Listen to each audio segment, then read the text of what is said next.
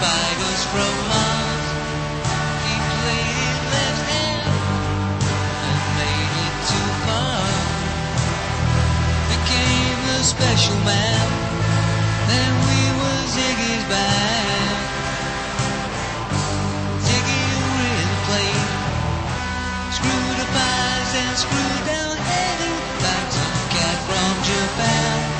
He could lick 'em and smiling, he could leave them to hang. Came the special man, then we were Ziggy's band. So where were the spiders? Ziggy sucked up into his balls. Just a bell light to guide us. So we bitched about his fans, and should we break his sweet hand?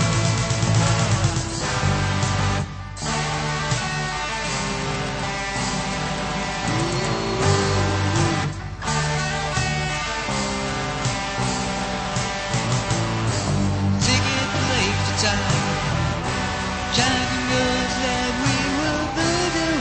The kids whipped his price.